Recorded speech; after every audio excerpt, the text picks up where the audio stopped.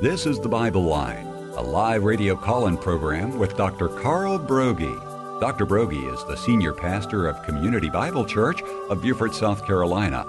And for the next hour, he's available to answer your questions, providing biblical insight and wisdom for everyday Christian living. Our phone lines are open, and if you have a question, you may call 525-1859 locally, or outside the immediate area, call toll-free 877-924-7980. Now let's join Dr. Carl Broggi. Study and show yourself approved of God as a workman who is not ashamed, accurately handling the word of truth. We welcome you this hour to the Bible Line. You may be listening here at WAGP or live streaming through the internet. We live stream 24/7 at WAGP.net. But this, for the next hour, is an opportunity for you that have questions to call us directly at 843-525-1859. If you have a question about God's Word, a passage you're studying, trying to see how it applies to your life, your marriage, your ministry, you can call, you can go on the air live, or as many people do, they simply email us directly here into the studio. We get email questions from different parts of the country, sometimes from foreign countries, and we do our best to respond. And when we do respond, we typically email you back and let you know that your question was answered. We know many people are at work during the day and are unable, and it would be unprofessional to have your radio on. So you can always submit a question and listen to the answer later on. So again, the local number, 843-525-1859, or the email is TBL, that's for the Bible Line, TBL@WAGP.net. Rick, let's go ahead and we'll get started here. All right, Pastor, I believe we've got a live caller standing by. Let me go to them now. Let's go ahead and hit them. Good morning, you're on the Bible Line. What is your question? It's not a question, sir. It's word of prophecy. First of all, let me introduce myself. Am I being heard clearly? Yeah, I can hear you. Yeah, go ahead. I don't usually take words of prophecy, but if you have a question, I'll take a question. Okay, well, I just want to say this. I called this Bible Line some time ago and asked a question, and it was not answered. That's the same question. Okay, tell me what your question was. The question, when I asked the question, you didn't give me a chance to expound on it. So I'm asking you this morning to please do that. Okay, go ahead. Ask the question again. Sometimes people hang up and you get half a question. Okay, go ahead. Go ahead. Tell me what your question is again, and let me see if I can respond to it. My question was this, and a brother called in the same question some time ago, asking about when Jesus was on earth, did he carry a weapon? And that question was asked to you, and you told me to go somewhere, but I didn't, because I didn't need to do that, because Jesus Christ never carried a weapon. Rick, do you remember that question? I don't ever remember that question. I don't think that's ever been asked in the Bible Line, because that would be... I asked you that question, did Jesus Christ carry a weapon? Okay, well, let me respond. Let me respond. All right, let me respond. No, he didn't. It's very simple. He did not carry a weapon. But was he against his disciples carrying weapons? No, because he gave instructions in the gospel about their carrying a sword. And listen, there are times when even preachers travel where they needed protection, and God gave his disciples some instructions. Sell your cloak, buy a sword, he said in Luke 22:36. So he wasn't against people protecting themselves, not in the least bit.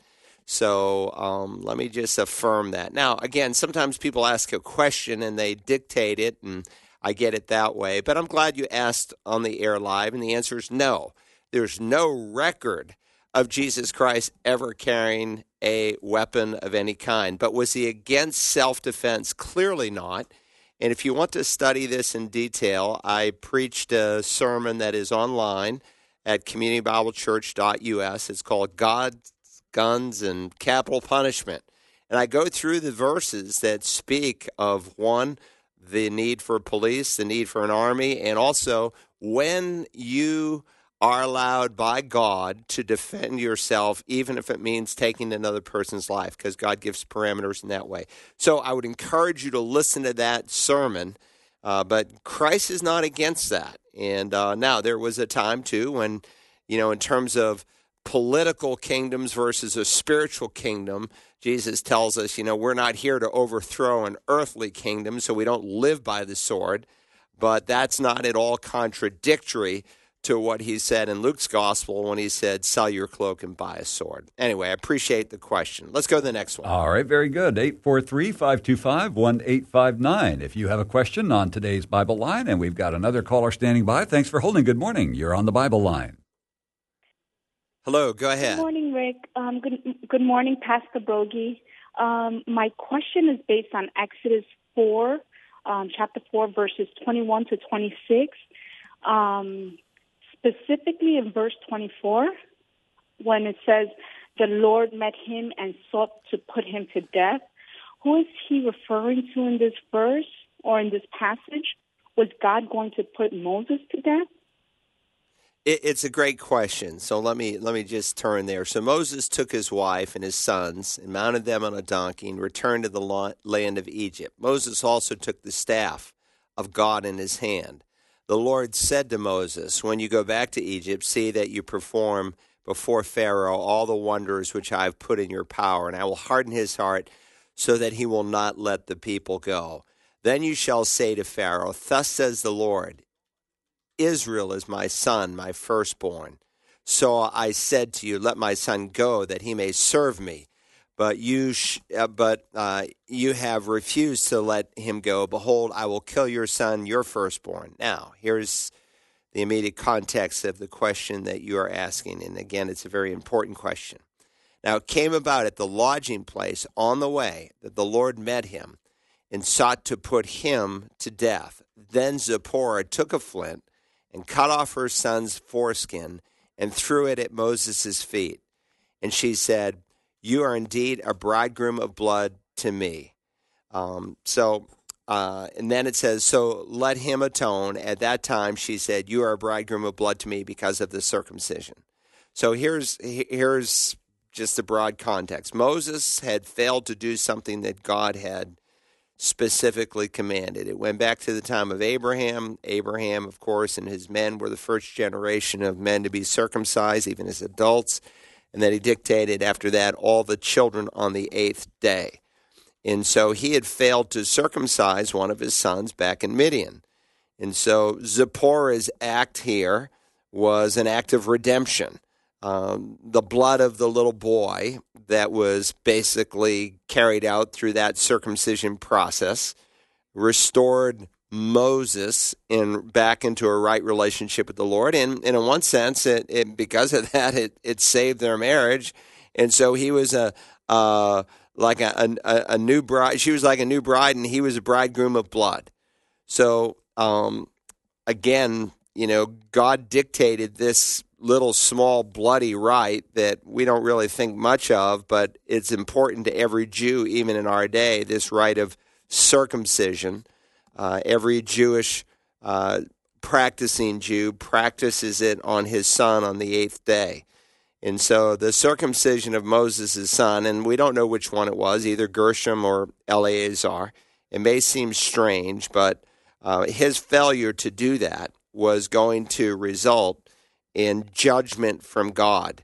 And it was a very serious judgment. It would have cost him his life. And so Zipporah understood what should have been done, why maybe she hadn't encouraged her husband to carry out this rite, ages before, we're not told. But she certainly understood the implications of his disobedience, and so she wastes no time at all and immediately, does what needs to be done.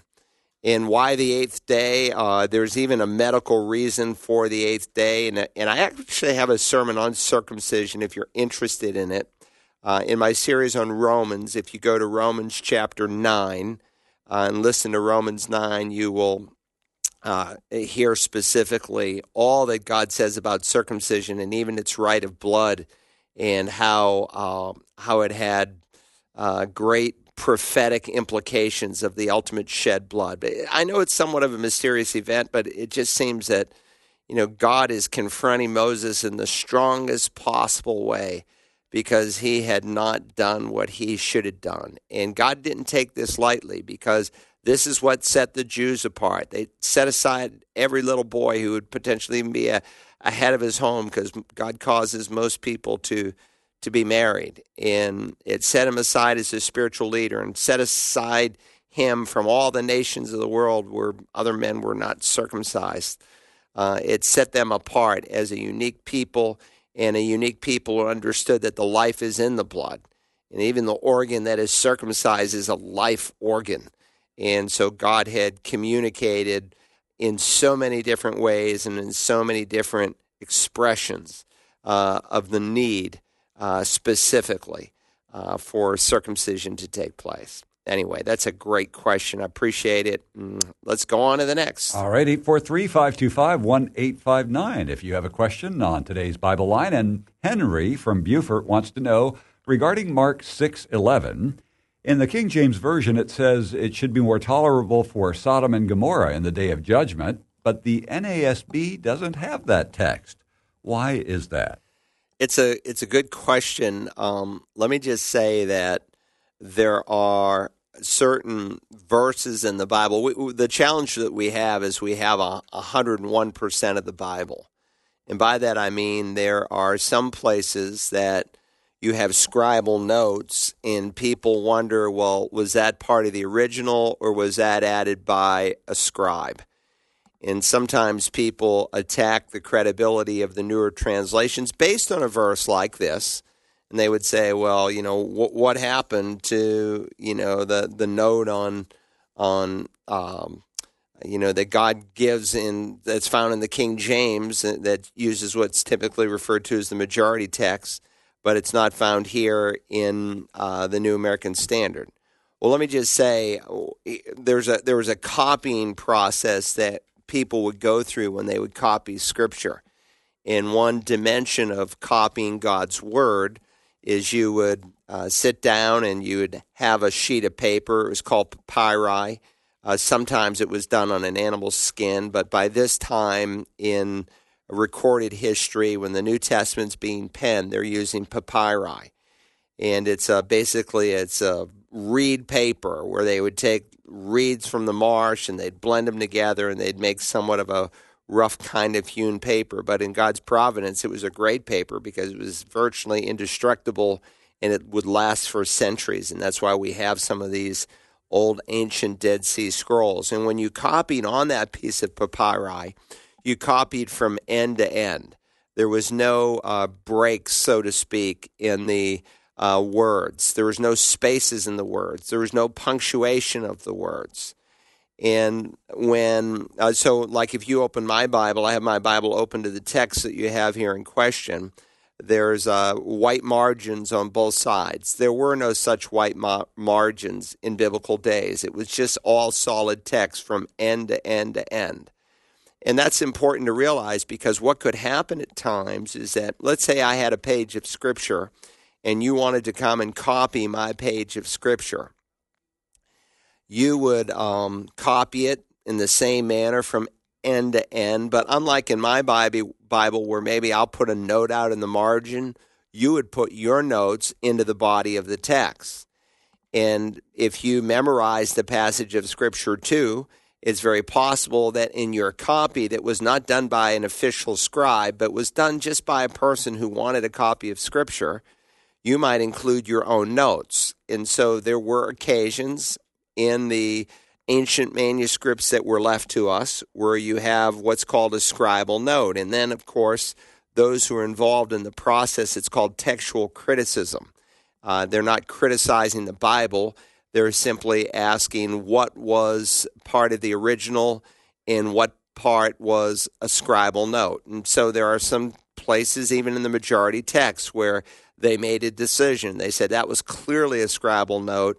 That was what someone put as commentary to themselves, but not part of the original. And so when you come here to this text in Mark's Gospel, there is this specific statement in Mark 6 and verse 11 that, and let me just read it here out of the NASB. He says, in verse 11 of the NASB, any place that does not receive you or listen to you as you go out from there, you shall shake the dust off the soles of your feet as a testimony against them. And what's interesting, though, is then what follows in the King James does not follow in the New American Standard.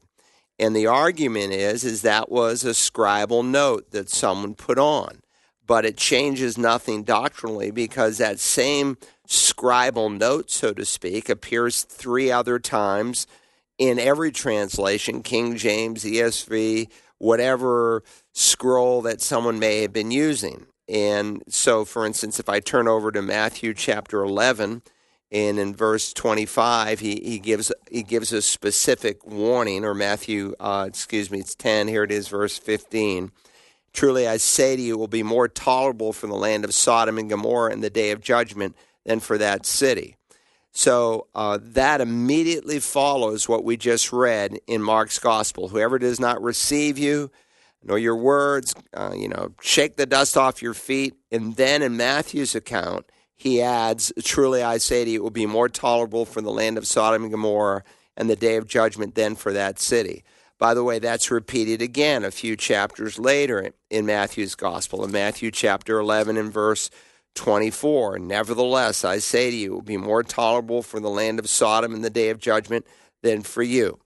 So my point in registering this in your mind, and there's also another passage like it in Luke's gospel, is that it doesn't change anything doctrinally. So what could have been happening? Well, remember, the way that a lot of believers in the early centuries assimilated Scripture was through memorization. And so this was obviously a very important concept when you went out and preached, and Jesus gave specific instructions as to what you should do.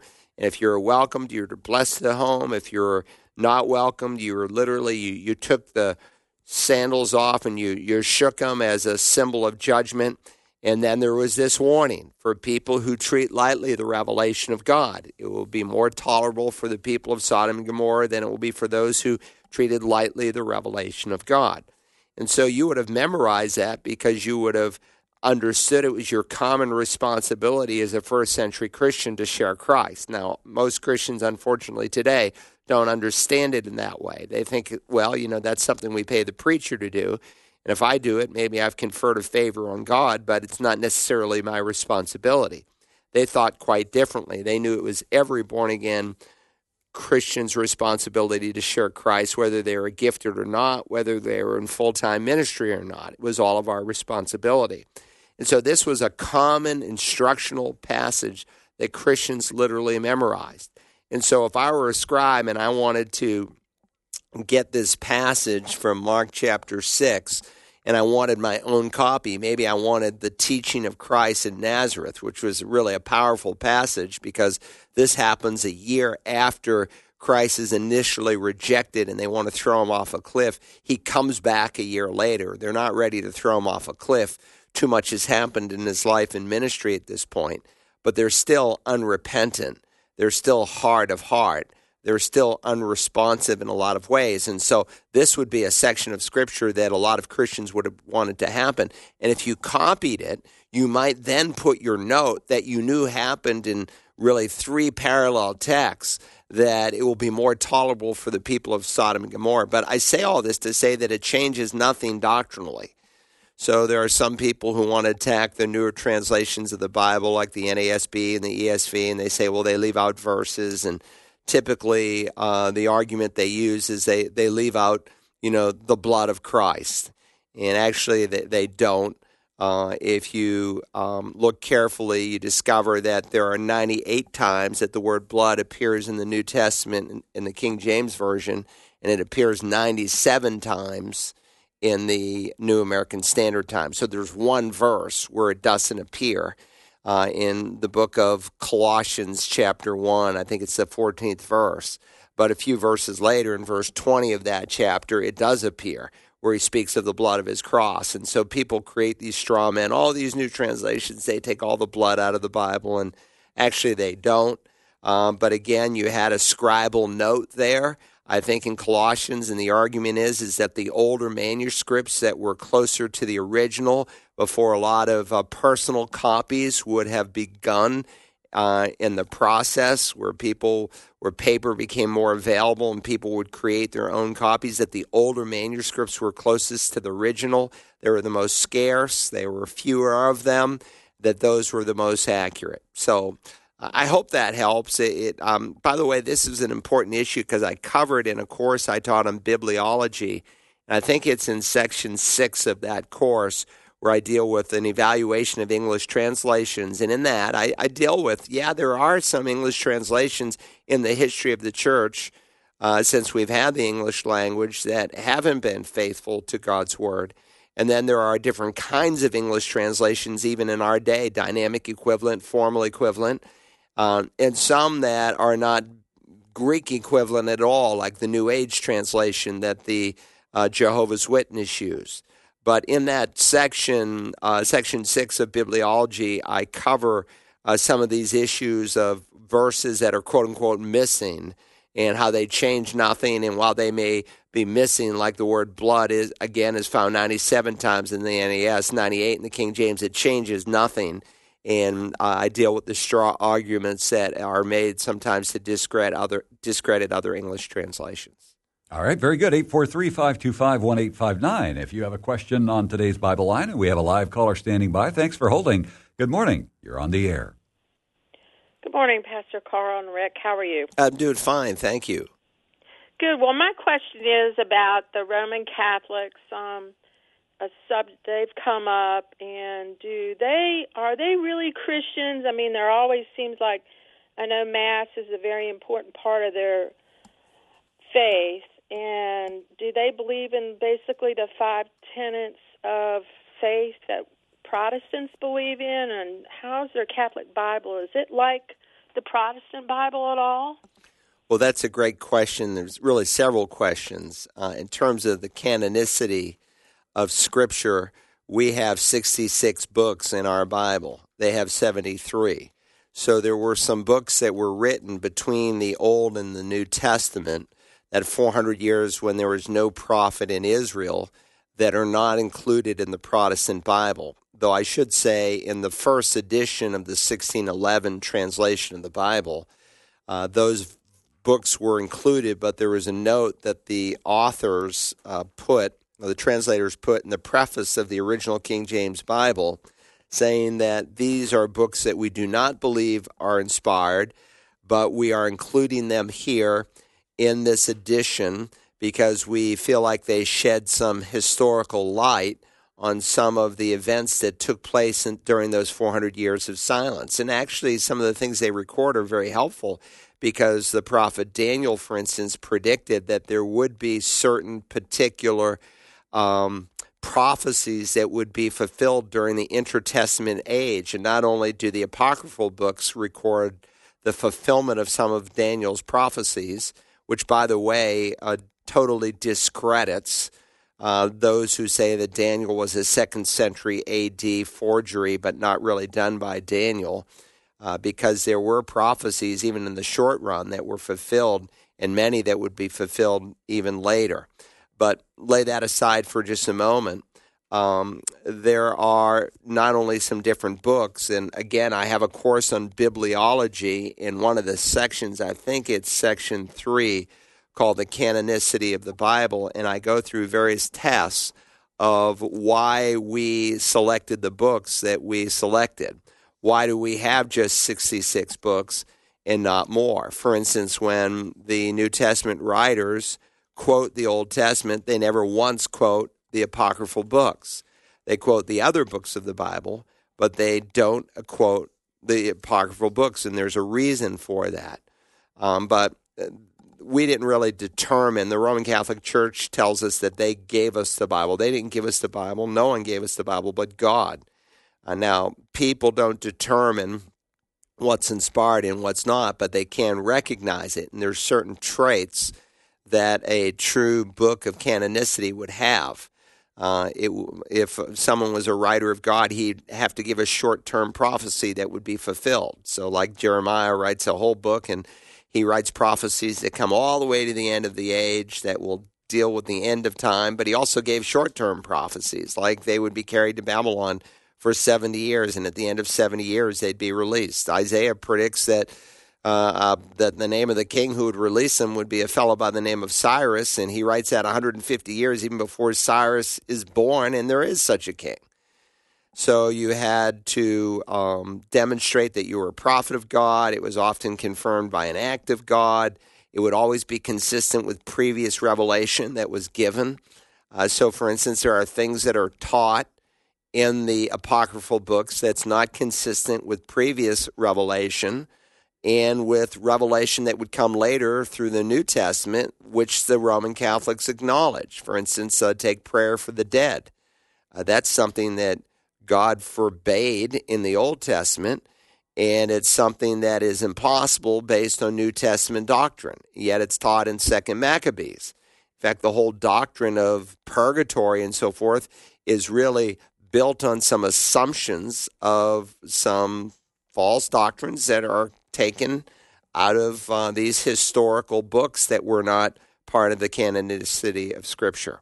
So, again, one of the greatest proofs, though, for why we just received just the 39 books of the Old Testament is for the simple fact that those in those books only are quoted by Christ and the apostles. They never once quote the intertestament books, not even in Jude, as some try to push, or in 2 Peter 2.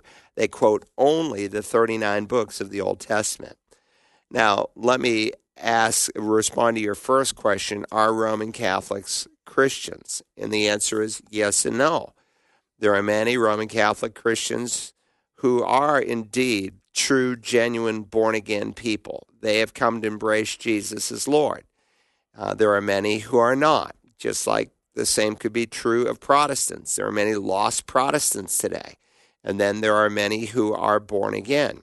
But clearly not all Roman Catholics are born again. And I would say that because of their doctrine that is contrary to some of the basic tenets of the New Testament, that there's a greater hurdle for some of them to get over. Now, some might take issue with me on that and say, well, I'm not sure how big the hurdle is compared to a liberal Protestant church. And there's some truth to that. I grew up in a Roman Catholic church, and in one respect, I'm grateful that I grew up in a church that at least believed in the deity of Christ and the doctrine of the Trinity, the physical resurrection. And there's a lot of truth that's taught in Roman Catholicism, but it's also mixed with error. So Roman Catholicism does justify salvation by grace alone through faith alone. It denies that a person is saved solely on the basis of grace being the death and resurrection of Christ through faith. They teach that you merit grace, that through good works you earn grace. And in that fashion you're saved. And so they deny that you're saved by faith alone in Christ, that good works merit the grace. And so you help to earn your salvation. And that's just wrong. They confuse justification with sanctification, and that's what the whole Protestant Reformation was about. That's what Martin Luther debated when he attacked to the door of the church there in Wittenberg, Germany, the 95 assertions or theses of where the church had departed from biblical truth. Now, a lot of those theses deal with the subject I just raised a moment ago, purgatory, based on the intertestament books. But he also addresses other issues, as he will as his ministry progresses. And again, you can believe a lot of wrong things and still go to heaven. You could have a false view in the Pope and think that he is God's representative on the earth. He's not. He's no more God's representative than I am. He's not some unique representative. You could believe that Mary was a perpetual virgin. She was not. Her children are named in Scripture. You could believe that she was born without sin. She was not. Her soul exults in God, her Savior. She believed as a sinner she needed a Savior, and the only one who is immaculately conceived was the Lord Jesus. You could believe in the real presence at the Lord's table, that the elements are literally changed to the body and blood of Christ and still go to heaven. You can believe a lot of wrong things and go to heaven, but you cannot be wrong on justification by grace alone through faith alone. And the Roman Catholic Church teaches that. And so what ends up happening in practice? You have unregenerate people who are not recipients of a new birth. And so they're plagued with thousands of priests, not a few hundred, but thousands of priests across the United States and now in about 7 or 8 foreign countries that have been identified, where you have all these leaders in their church who are guilty of abusing little boys and girls. It's very, very sad. It's very, very sad. But Jesus said, you will know them by their fruits.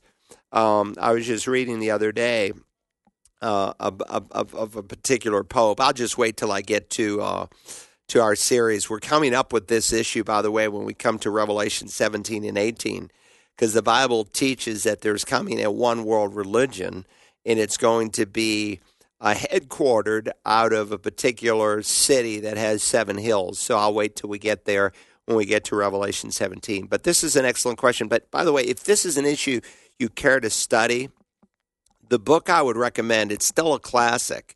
It's written by Loraine Boettner, Boettner. I believe that's how he spells it. It was written in the 1960s. It's been in continual print for, a long time, obviously, about 60 years. And for a book to make continual printing tells you usually it's helping people. There's about 30,000 books that are produced every year in evangelical presses. Only 1% make a second printing. But if a book is really helpful, the publishers will say, well, let's print it again. They're not in the business to lose money. But Boettner does an excellent job in his book. You could go to half.com. In fact, let me just go there for a second. I happen to have a laptop with me today because I want Rick to do some work on it. And if you go to half.com, which is the used book side of eBay, and I type in Loraine Boettner, I can probably find that book. Yeah, here it is. It's right here, Loraine Boettner. And if you buy it new, it's $35. Here, they've got a copy for $1.95 plus shipping. So that might be a good book to get on Roman Catholicism. And it will really help you. It goes through point by point. Here's what the church says. Here's what God says. But again, we can sometimes get into the trap of dealing with people that we're witnessing to who are Roman Catholic and get off on side issues like the Pope and Mary and all this stuff. Don't go there if you don't have to. Stick to the gospel, because if you can help someone understand the gospel and the Holy Spirit's your helper who will serve with you, then they will see the truth. And when they're born again, then they receive the mind of Christ, and God will begin to settle these other issues in their thinking, and they'll begin to see the error. So Roman Catholics, they believe a lot of good things about Jesus. They believe he's fully God, fully man, that he was dead on a cross and buried and physically, literally raised from the dead. Some of those statements I just said are more commendable than what some liberal Protestant churches believe in our day. But they do deny salvation by grace alone, through faith alone, and you can't be wrong on that issue. So focus on that as you do evangelism. But if you want to really study the topic, get Loraine Boettner's book. It's still a classic work that is available. 843-525-1859. If you have a question on today's Bible Line, a reminder, you can always listen to our Bible Line archives if you don't get your whole question answered or didn't catch it all, like the gentleman who wanted to know whether Jesus carried a weapon. He can go to our website at WAGP.net and just click on TBL, the Bible Line Archives, and you can listen to those answers. We've got another live caller. Let's go to them now. Thanks for holding. Good morning. You're on the Bible Line. Good morning, Dr. Broggi. Can I ask 2 questions? Go ahead. The first question, can you explain John 10:34 and Psalm 82:6 when it says, ye are gods? What Sure. does that mean? All right. John 10:34.10:34. The question is, can you explain the difference between head knowledge and heart knowledge? Okay. Now, I didn't hear the second verse. I heard John 10:34. What was the other verse? Psalm 82:6? Oh, the reference. Yes, yeah, from where it's taken. Sure. Okay. So this is an interesting verse, and it's an interesting verse when you consider the ministry of Christ. When you get to John chapter 10, you're coming towards the end of Christ's ministry. when Lazarus is raised from the dead in John 11. We're about 2 weeks from the crucifixion. And most people, when they stop and pause and think about the Gospels and how they actually divide up in the portion that is devoted to the final days of Christ's life, it's really pretty powerful. So in John 10, in the context, beginning in verse 22, he's at what's called the Feast of Dedication that took place at Jerusalem. It's interesting because the Feast of Dedication is also called the Feast of Lights, or what we, in modern Hebrew usually refer to as Hanukkah. And this, of course, goes back to a time between the two testaments where a brother by the name of Jacob Maccabean, God used him in a powerful way to recapture the temple and just some miracles that took place. And it's recorded in secular history. But Jesus, I think as much as anything, though this is not a feast that God dictated that they should honor and observe, because this is not one of the 7 feasts that God gave under the Mosaic Law. It's still being all things to all men. It was kind of a celebration. It would be kind of like the American Thanksgiving. It's a great thing. We're supposed to give thanks to God for his goodness and kindness to us. But most of the time people don't anymore. But it's a good thing to do. In Christ being all things to all men, if I can borrow Paul's principle, that I might win some. This is just what he is accomplishing on this occasion. So Jesus, again, is speaking about true believers, and he said that they did not believe in my Father's name. And then he said, my sheep hear my voice, and I know them, and they follow me, and I give, because it's not earned. Salvation is given. I give eternal life to them. It's the gift of God. And the promise is they'll never perish. You can't lose eternal life, and no one will ever snatch them, he says, out of my hand. My Father who's given them to me is greater than all. No one is able to snatch them out of my Father's hand. And then he makes this powerful statement that leads up to the context of what you're asking. I and the Father are one. We are of the same nature. We are a unity. And this is a clear, definitive statement of Christ's own deity. So it says here, the Jews picked up stones again to stone him. And Jesus answered, I showed you many good works from the Father. For which of these are you stoning me? And the Jews asked, for a good work we do not stone you, but for blasphemy. And because you, being a man, make yourself out to be God. And so, by the way, anyone who ever tells you that Jesus did not claim to be God has not read the Scripture very well. Are you the Son of God? I am. Specifically, definitively to Caiaphas. This is one of many passages where Jesus not only proves, demonstrates, and shows that he's more than a man, but the God-man. But here's a direct affirmation. I and the Father are one. And that's how the Jews understood it. That's why they picked up stones. So Jesus answered them, has it not been written in your law? And he's quoting from the book of Exodus and also a reference here to the Psalms, Psalm 82:6. And you can bleed both of these verses together. But he understood that they definitely knew the Torah, and they certainly knew the Psalms because the Psalms were sung. And there's something about a song that is easy to memorize. You try to get someone to memorize a verse of Scripture and they struggle. You put it to a song and they've got it by heart in a couple of minutes. So remember, the Psalms were sung in all different kinds of occasions.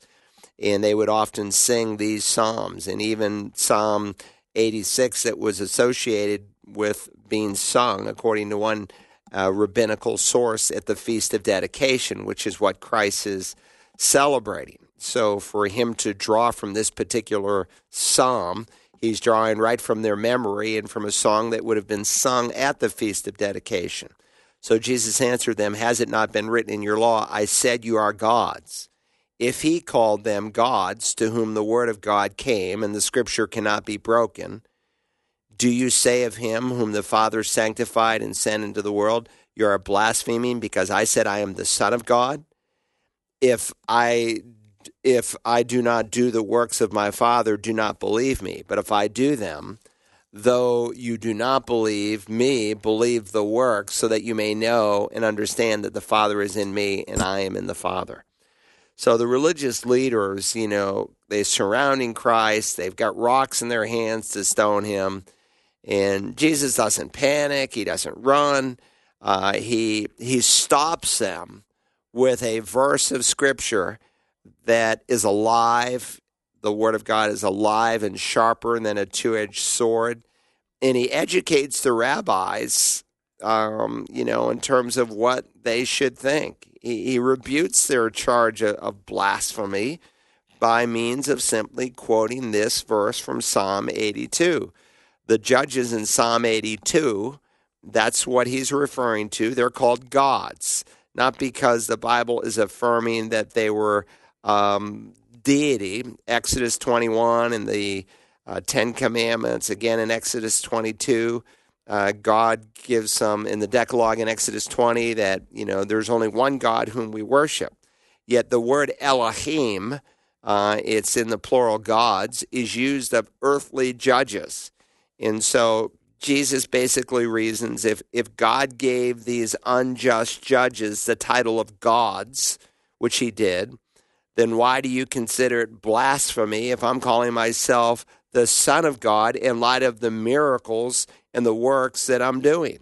If you can't just receive the title and the simple statement, just look at the works. And why would he point them to the works? Because the works that he was doing, the miracles that he was doing, were shouting that he was the Messiah.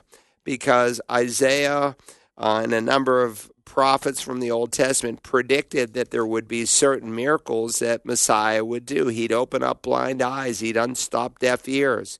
No one had done that. Even the miracles that were done in the Old Testament, those two alone, no one had ever done before. And so Jesus is doing a whole range of miracles, and they shout that he is Lord.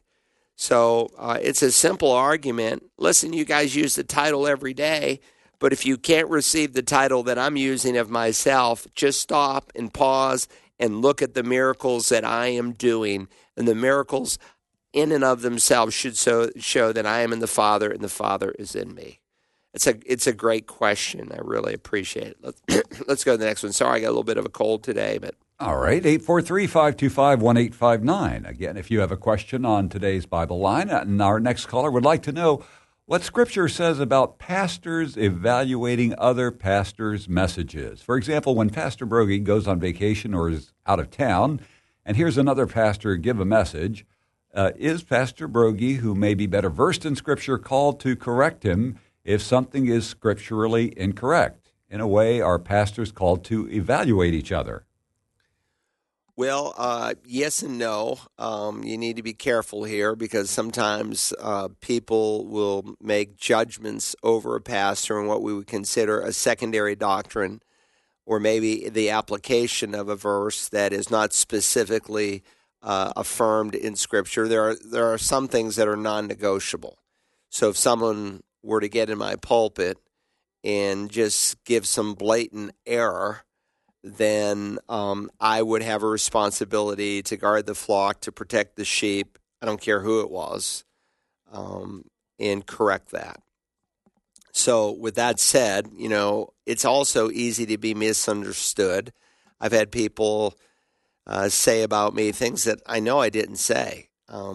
There was at one time I was on staff with Campus Crusade for Christ, and I had written some follow-up material that is now was published by them and is used in a lot of different venues. In a meeting with all these leaders, someone stood up and said, well, Carl Broggi doesn't even believe in the doctrine of eternal security. And one of the other national leaders, who is a close friend of mine, says, well, you obviously don't know Carl Broggi because he affirms the doctrine of eternal security like few people I know. And so sometimes, people will hear something, but they've been daydreaming and maybe they haven't heard it in context. Rick could actually take the audio saw of this station. An audio saw is you could take a sermon and you could literally change words around. Rick could have me speaking absolute heresy. And so with that said, sometimes someone's daydreaming a little bit and they kind of wake up out of their little daydream, and a pastor makes a statement, and they've heard it out of the context, and they assume that the pastor is preaching heresy. So I've heard you say the Bible says there is no God. That's right. It says that. You could take that and bring it into a court of law and say, we have it right here. Dr. Broggi says the Bible says there is no God. And if he played the rest of the tape, he would hear me say, the fool has said in his heart there is no God. And so verses sometimes are taken out of context, but more often than not, people hear things out of context because they're not really paying close attention. So again, there are some issues that are secondary issues that people might debate on that are not issues of orthodoxy or a test of, whether someone is qualified to be a pastor. But if a pastor does stand up in the church, again, if you have a problem with your brother, what do? You go and speak to your brother, and you go talk to him directly. And you say, hey, listen, I heard you say such and such. Is that what you really meant? And if he said, yeah, that's exactly what I meant, and you know it to be absolutely against what the Scripture says, then indeed you would have a responsibility to correct them. So, for instance, you have Priscilla and Aquila who, meet a fellow by the name of Apollos, and Apollos is preaching, but he's not preaching it absolutely correctly.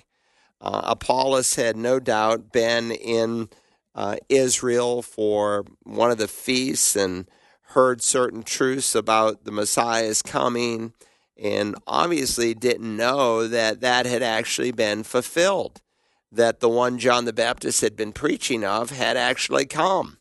And so Aquila and Priscilla pull him alongside, and they say, well, actually what you're preaching is an incomplete message.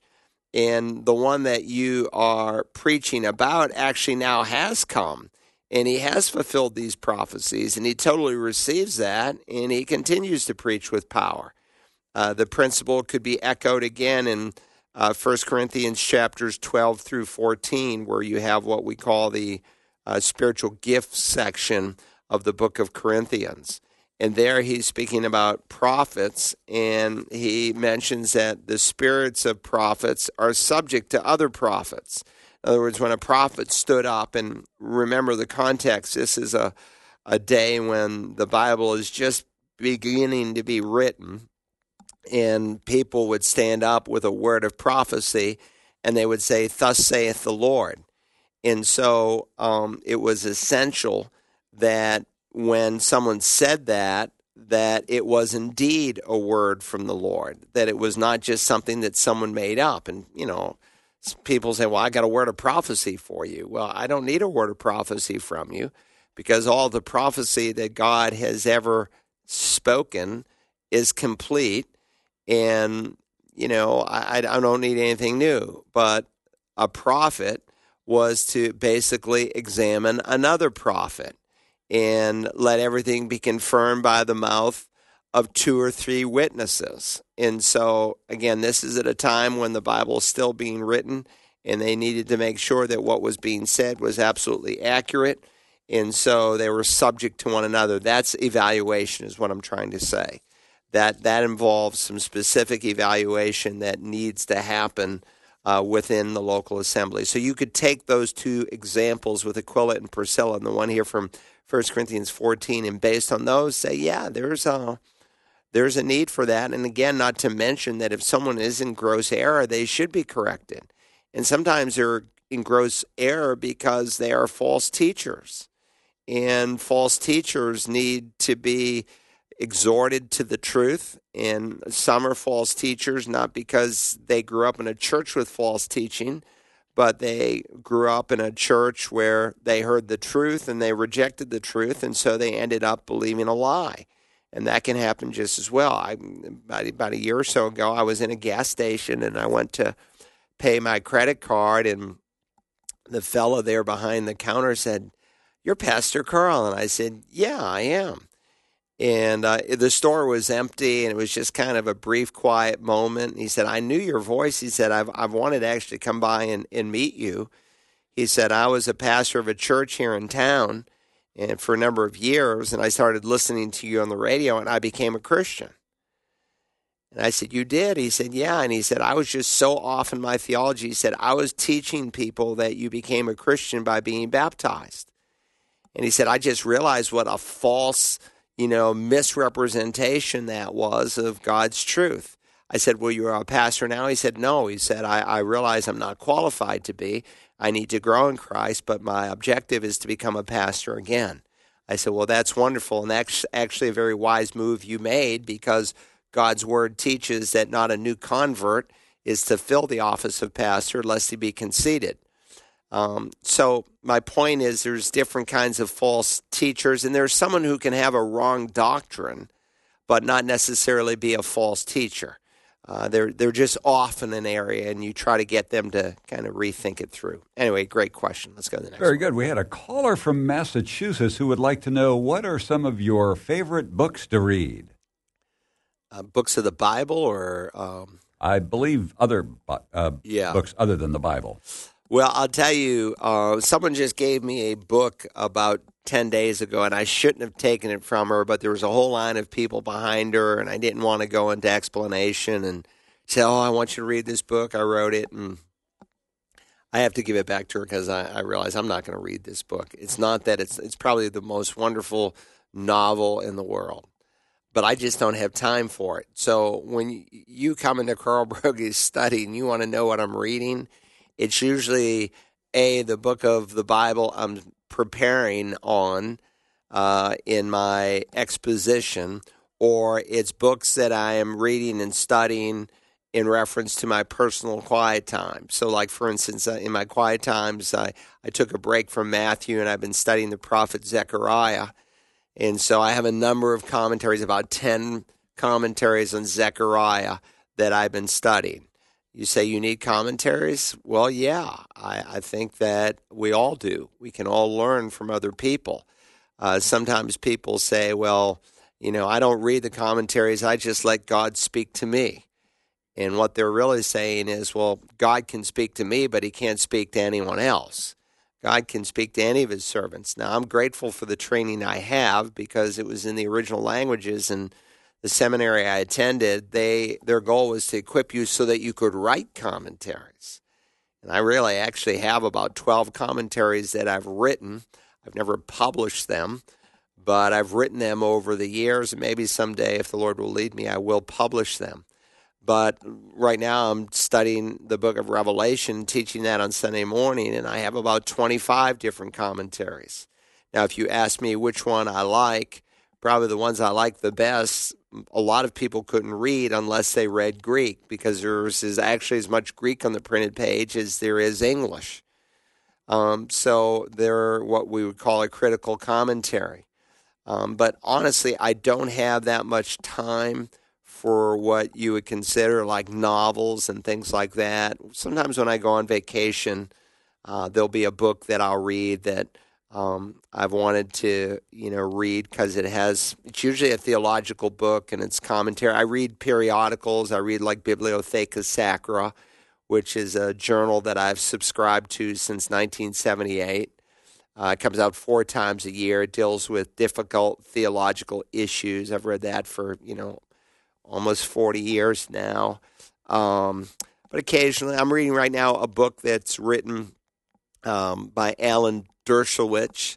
It's called Boycott, Divest, and the BDS movement, this movement of anti-Semitic thinking against the people of Israel. Boycott, Divest, and Sanction. So he just wrote a book. He's not a Christian. He's a Jewish man, actually pretty liberal in his viewpoint. But he does an excellent job in really showing that the BDS movement is rooted in anti-Semitism, and his concern is that it's a huge movement across college campuses in America, where young people are taught to basically hate Israel by boycotting, divesting investments, and sanctioning them as a people and as a nation. So it's kind of sad. I'm also reading a book right now on the history of Israel written by a Jewish man from Jerusalem. It's an excellent read. It's not written by a Christian, but his research is very, very, very excellent. And so But I don't have time for, if you ask me if I'm reading a book on fishing or hunting, it's not that I wouldn't like to. I just don't have time. Anyway, thank you for being with us today. We're glad for another Bible Line. If you didn't get your question, God willing, there's another week and another Tuesday. Last Tuesday I was not here because of a funeral, but assuming there's no funerals next Tuesday, I'm planning to be here, and I hope you can be here with us.